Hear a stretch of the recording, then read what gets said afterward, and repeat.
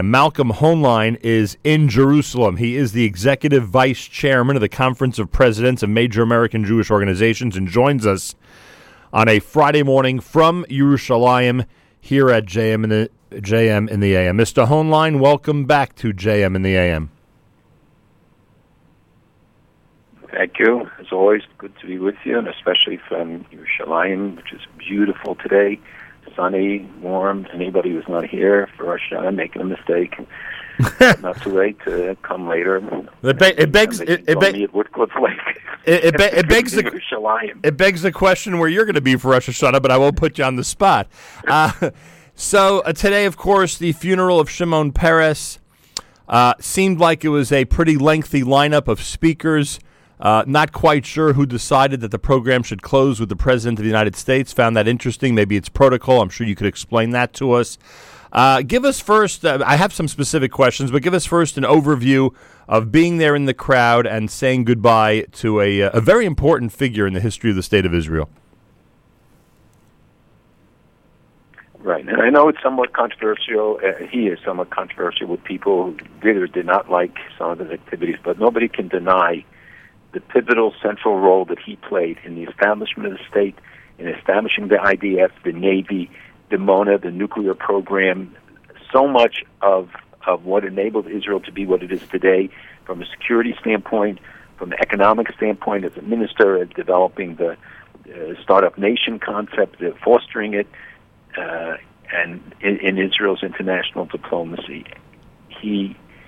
I went to the hospital last week when I was in Israel for a few hours, and it was clear that his situation was very critical. And I've had a working relationship with him of over 30 years, or maybe even 40. And I will tell you that there were many instances that if people knew what Shimon said and did, it would give them a different impression. You know, he was truly a nationalist. He cared about Israel. He was a Zionist through and through. He was Ben-Gurion's assistant. He held virtually every position in government, twice a prime minister, president. And the fact that 60 leaders from around the world, 60 countries, that President Hollande and the King of Spain and President Obama, President Clinton, many others came on very short notice to be there today to pay tribute to him, the lasting tribute, the final tribute, and I think is a remarkable statement. It's a statement about him and also about Israel. It does transfer in that regard no question. to feelings about Israel, and the way I can think of many other world leaders of much bigger countries who died and did not receive the kind of send-off, the kind of levaya that we saw today. Yeah, and I know I've been waxing philosophic over the last couple of weeks, especially since his stroke, and we've had the opportunity to speak about the early days, so to speak. But I have to acknowledge the fact that he represented such a unique aspect of modern Jewish history, modern Israeli history. And I say to you something similar to what I said last week and the week before. If you would have told our grandparents that there will be a time very, very soon, certainly in a historical sense, really, really soon, where tens and almost, 100, you said 60, world leaders would come to Israel to pay tribute to a leader of the state of Israel, they would never have believed it. And that alone, I think, especially now's a good time to wax philosophic. The new year's about to begin. I think that is one of the most important lessons from today's events. I think you're right, and the fact that the President of the United States comes for 5 hours to a country is also a statement about relationship, and people will, of course, describe political motives to what everybody does. But there are times when things are above that, and it does reflect, I think, on the nature of the relationship, the special status that Shimon Peres has enjoyed or earned is somewhat unique, but I think it has a much broader meaning, and the message to the world, especially here in the Arab world, is very important. That about the uniqueness, the credibility, the status of Israel. Yeah. Malcolm Hoenlein is with us live from Jerusalem, having just gotten back from the funeral of Shimon Peres. We often refer and speak about changes that especially Israeli leaders make in their attitude towards certain things. We'll say attitude toward peace, although that's such a bad way of putting it. But, for the purpose of this conversation, I think everyone will get the context. And we talk about the younger Begin, versus the later in years or older Begin, and the younger Sharon certainly versus the older Sharon, and to an extent the younger Rabin and the older Rabin. Is there, and you had this relationship with him, and I remember some really trying times in your relationship with him I would say in the early 90s. Would you say there was that marked difference that he, as a young politician and active member of the Israeli political scene, was different than what the older Peres became?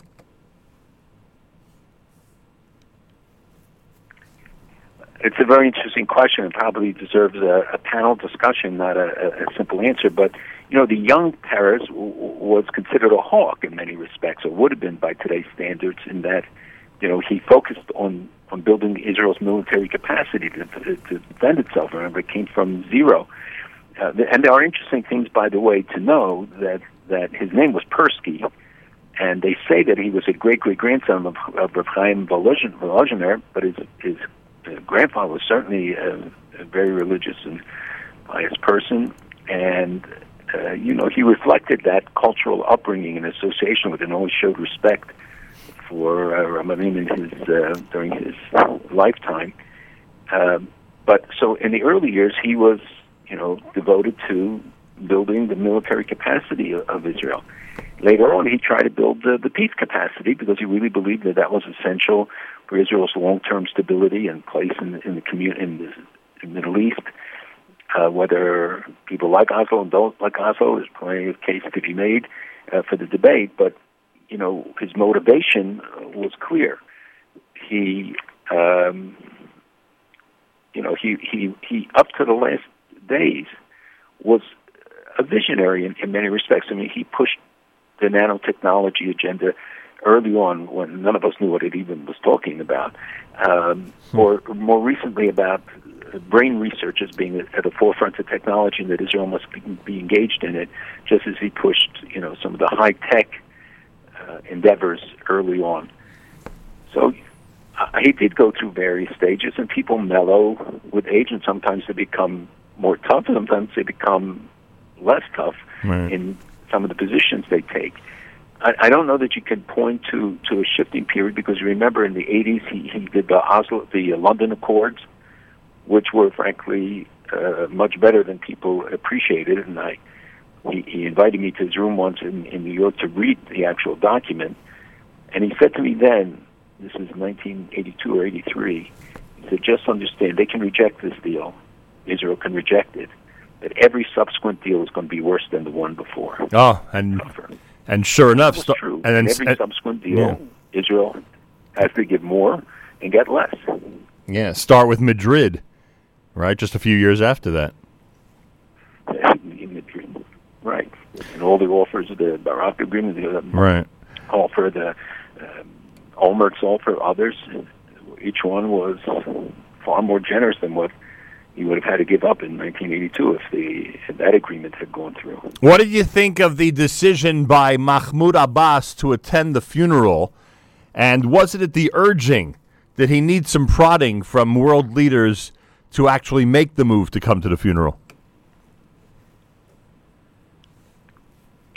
Well, it was very well received here. Only President Obama mentioned him, which was somewhat surprising, but again, they couldn't start mentioning all the world leaders.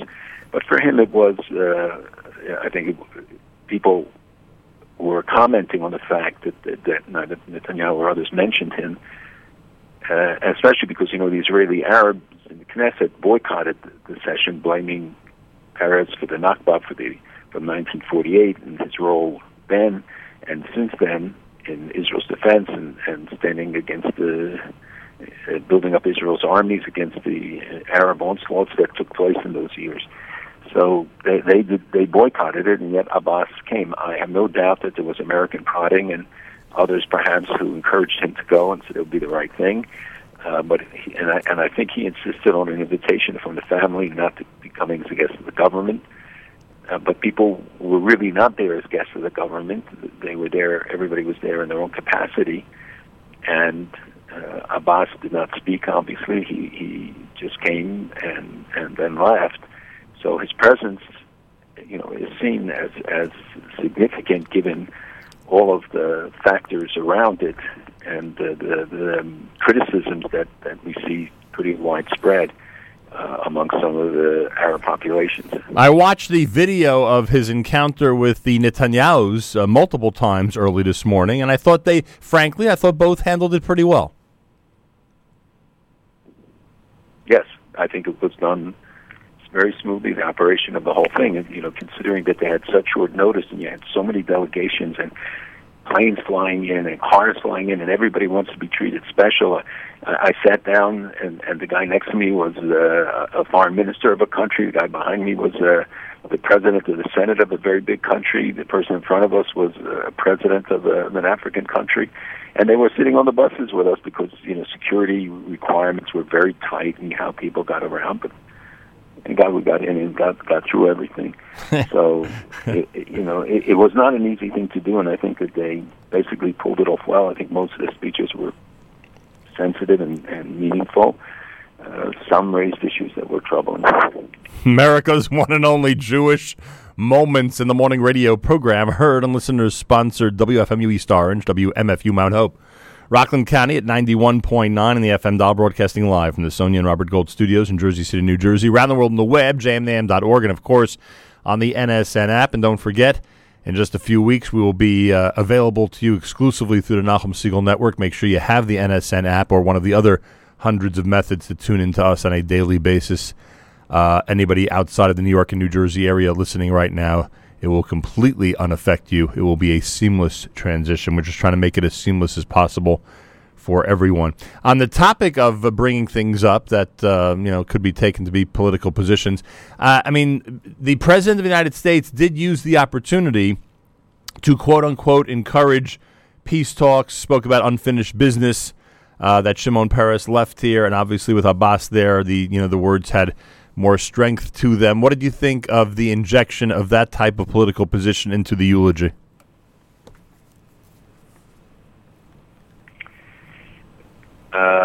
I frankly have to read it more carefully because it was hard always at all times to hear it.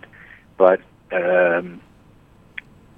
I think that raising it is one thing, but he mentioned it more than once. He raised it several times, and I don't know whether this is an indication of a future agenda or this is just expressing his point of view or genuinely interpreting Peres's priorities and in the presence of Abbas. But it seemed that that the speech was somewhat political at an occasion that was not meant to be. Yeah. Were there other? I mean, you obviously you heard all the speeches. I frankly I was up early enough to watch the Obama speech, did not see the others. What could you tell us in general about the presentations and especially I'm not speaking about family members and even necessarily those from Israel, but were there other world leaders included? Were there other people who you might not expect to have been in the lineup that spoke at today's funeral? There were none in the lineup. The only ones who spoke were President Clinton, President Obama, Netanyahu, President Rivlin of Israel, the Speaker of the Knesset.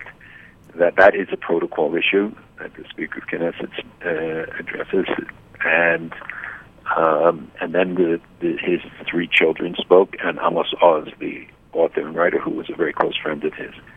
But they were the only ones who were allowed to speak, and you had many heads of state there who were repeatedly acknowledged more in general than by specific name even. So, no, there was almost no recognition of most of the dignitaries who were there. And aside from Abbas, You mentioned 60 in terms of number, but there must have been, one or two that really surprised you. I mean, I don't know if, representations or representatives, I should say, from places like Turkey or Russia or, other Middle Eastern countries. I know that Jordan and Egypt were not represented, right? Some conjecture that they would be. There's a peace agreement with Israel. Some thought that they might be. I met with the foreign minister of Egypt. He was definitely there.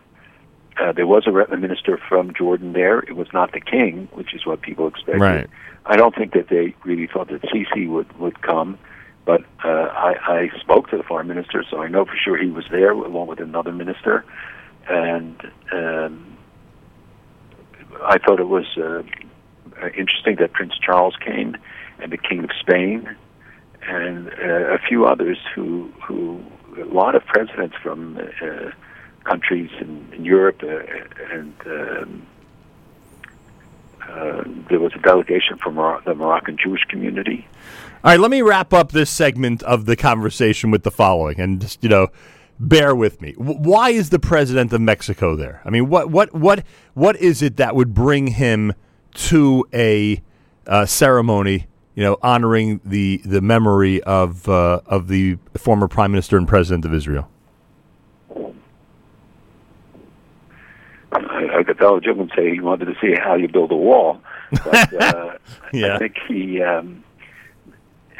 the relationship with, they'll get it later. Yeah, they got it. The relationship with Mexico and Israel has been growing stronger, and many leaders felt that this was a place they wanted to be and to join it. And again, of course, it was on such short notice. The fact that any one of them was there was, to me, a remarkable statement. 60 or 70 private jets of world leaders flew in a 24-hour period. Less than 24 hours.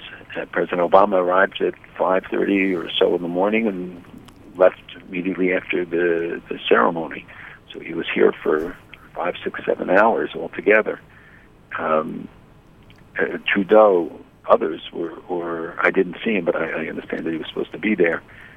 And again, the reports about who was there and wasn't there haven't been clarified sufficiently. I think people should wait till they see the actual published list.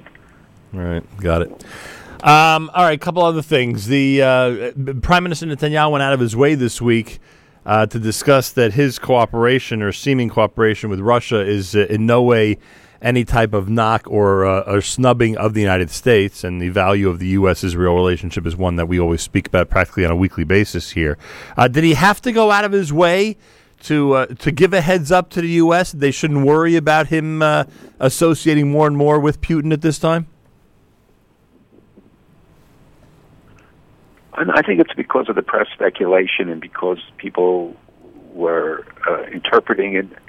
And the fact is that the U.S.-Israel relationship is the core relationship of Israel's security. And I think, it's a message to the region, a message to the U.S. and Congress that there's not a question of substituting one for another. Israel should have relations with as many countries as possible, especially powerful countries. There are many important links, including 1 million Russian Jews in Israel, that bind the countries. So the relationship with Russia is very important, especially Russia's role in Syria. But I think his message was, don't misinterpret this as being an end run or meant to be an insult to the president, that we enhance our relationship with Russia. And the Prime Minister has gone out of his way after his visit to the United Nations last week. He spent part of the weekend visiting with both Donald Trump and Hillary Clinton. He's gone out of his way to emphasize, no matter who wins this election in early November, Israel will have a friend in the White House. Did you think it was simply silly on the part of members of the press that they made a big deal about the fact that his meeting with Trump was much longer than his meeting with Hillary? In general, can you tell us anything? I'm sure you've spoken to him since then. Can you tell us anything about his impressions of the two candidates? I think that what I heard is that the environment was very positive. The exchanges were amicable. They did discuss issues. They did not get into the politics of this election. It's something Israel stays out of. I think it's an indication that of the relevance of Israel in the political decision-making in America, that there are many millions of Jews and many more non-Jews who care about what the policy with Israel will be. In this way, by meeting both, he shows that there will be continuity in the relationship, that he's already met both parties and can develop ties and the relationship very quickly after the election.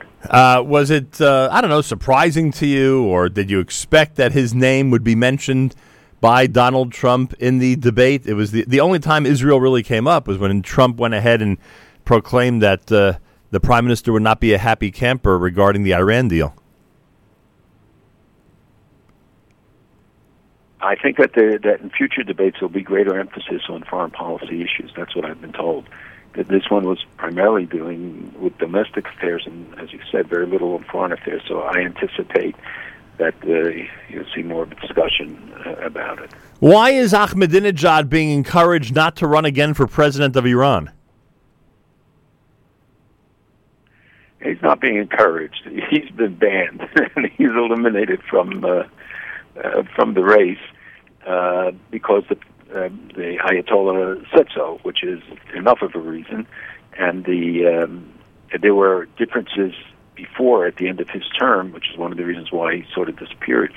What's interesting in Iran also is the speculation about a successor to the supreme leader, and there's word that the Iran Revolutionary Guard, the IRGC, and others gotten behind Ibrahim Raisi, who is a very hardline Iranian who oversaw the massacre of thousands of people, supposedly political prisoners, in the summer of '88, and he was given the responsibility to be a prosecutor general for most of his career. He's 56 years old, I think, and he used to discipline the mullahs who got out of line. And one of his responsibilities was to oversee a large charitable foundation which has an estimated $15 billion in it. So, we will see whether there'll be other candidates who will emerge, but this is a very interesting development when people are saying, what will happen if in fact Khamenei is so sick. Will there be a succession process? Will they pick somebody beforehand?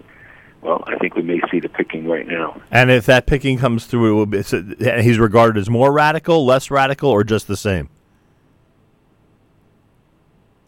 I think he's being seen as more hardline, and the very fact that he's backed by the Iran Revolutionary Guard would give credence to that, and his history would certainly underscore it.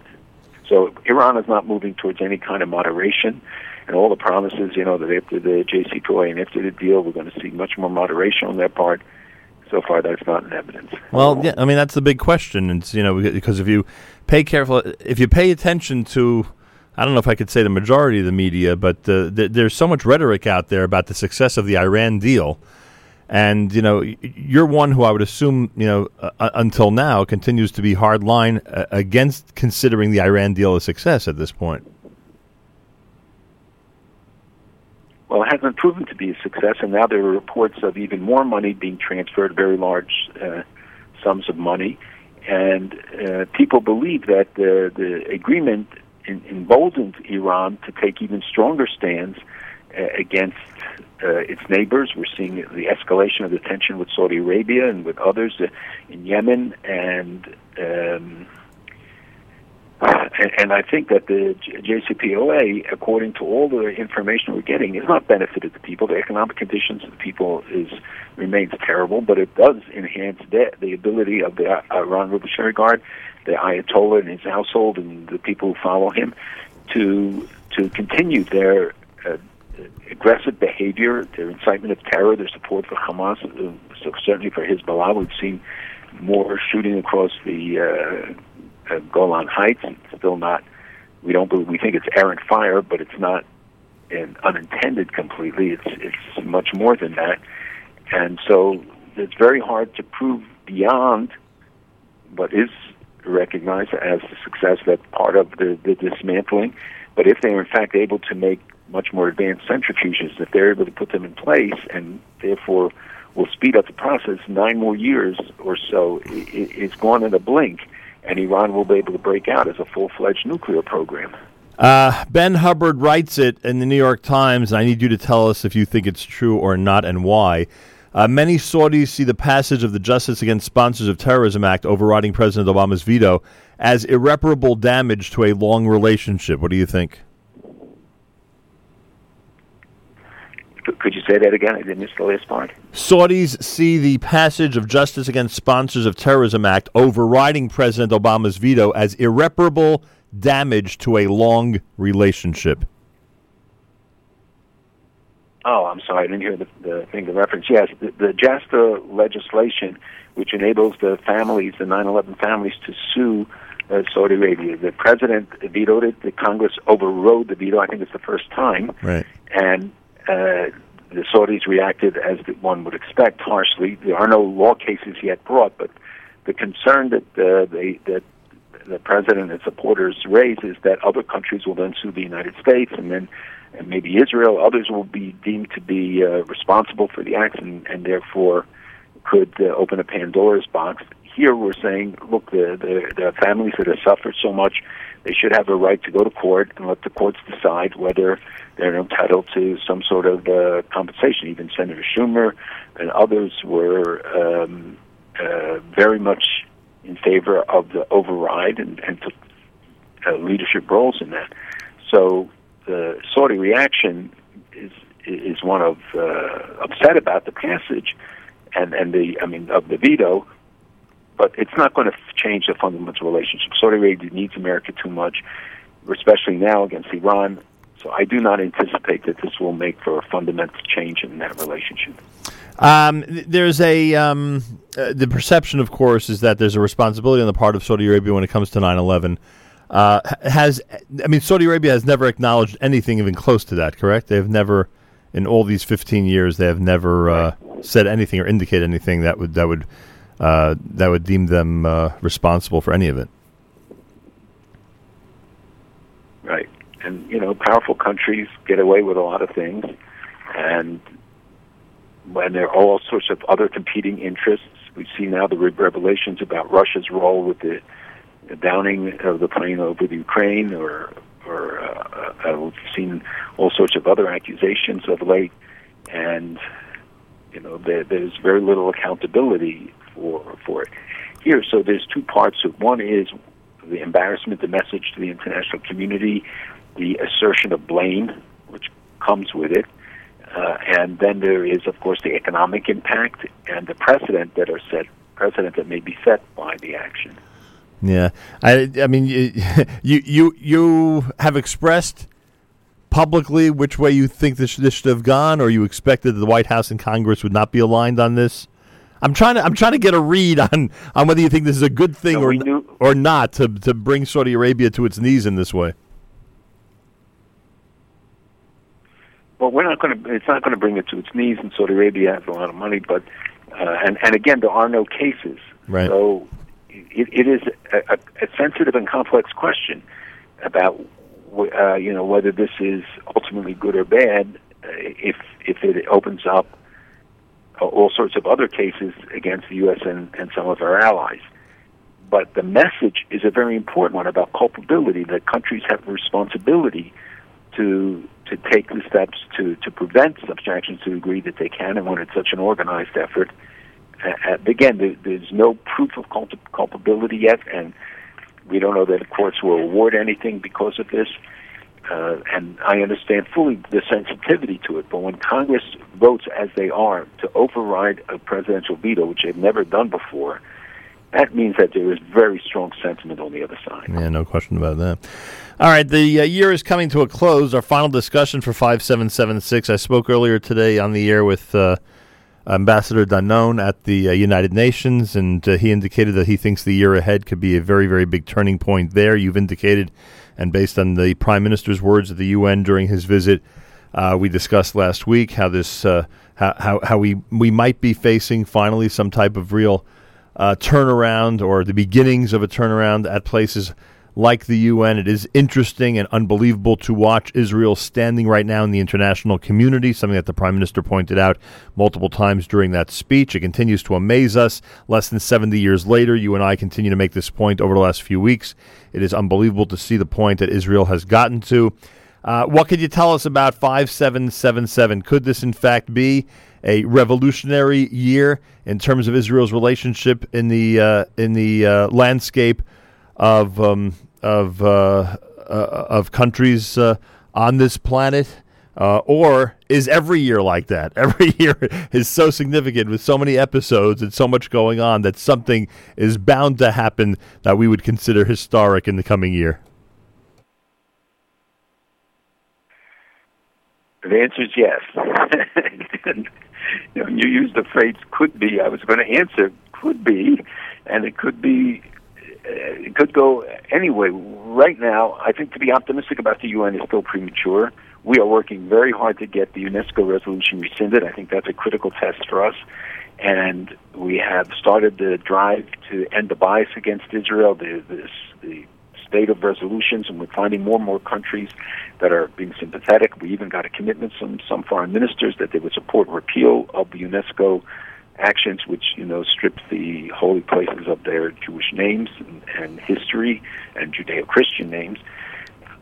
So to expect a revolutionary change in the UN is, I think, a misreading. The fact that Israel was elected to the chair of the Sixth Committee, the fact that Israel is running for a Security Council seat in 2018, but they have very tough competition, these are positive signs. But at the same time, we see the ongoing record, the condemnations, the resolutions and statements deploring Israel, and the need for there to be really fundamental reform at the United Nations if it's going to remain relevant. I think that Israel's isolation certainly has been broken in many respects.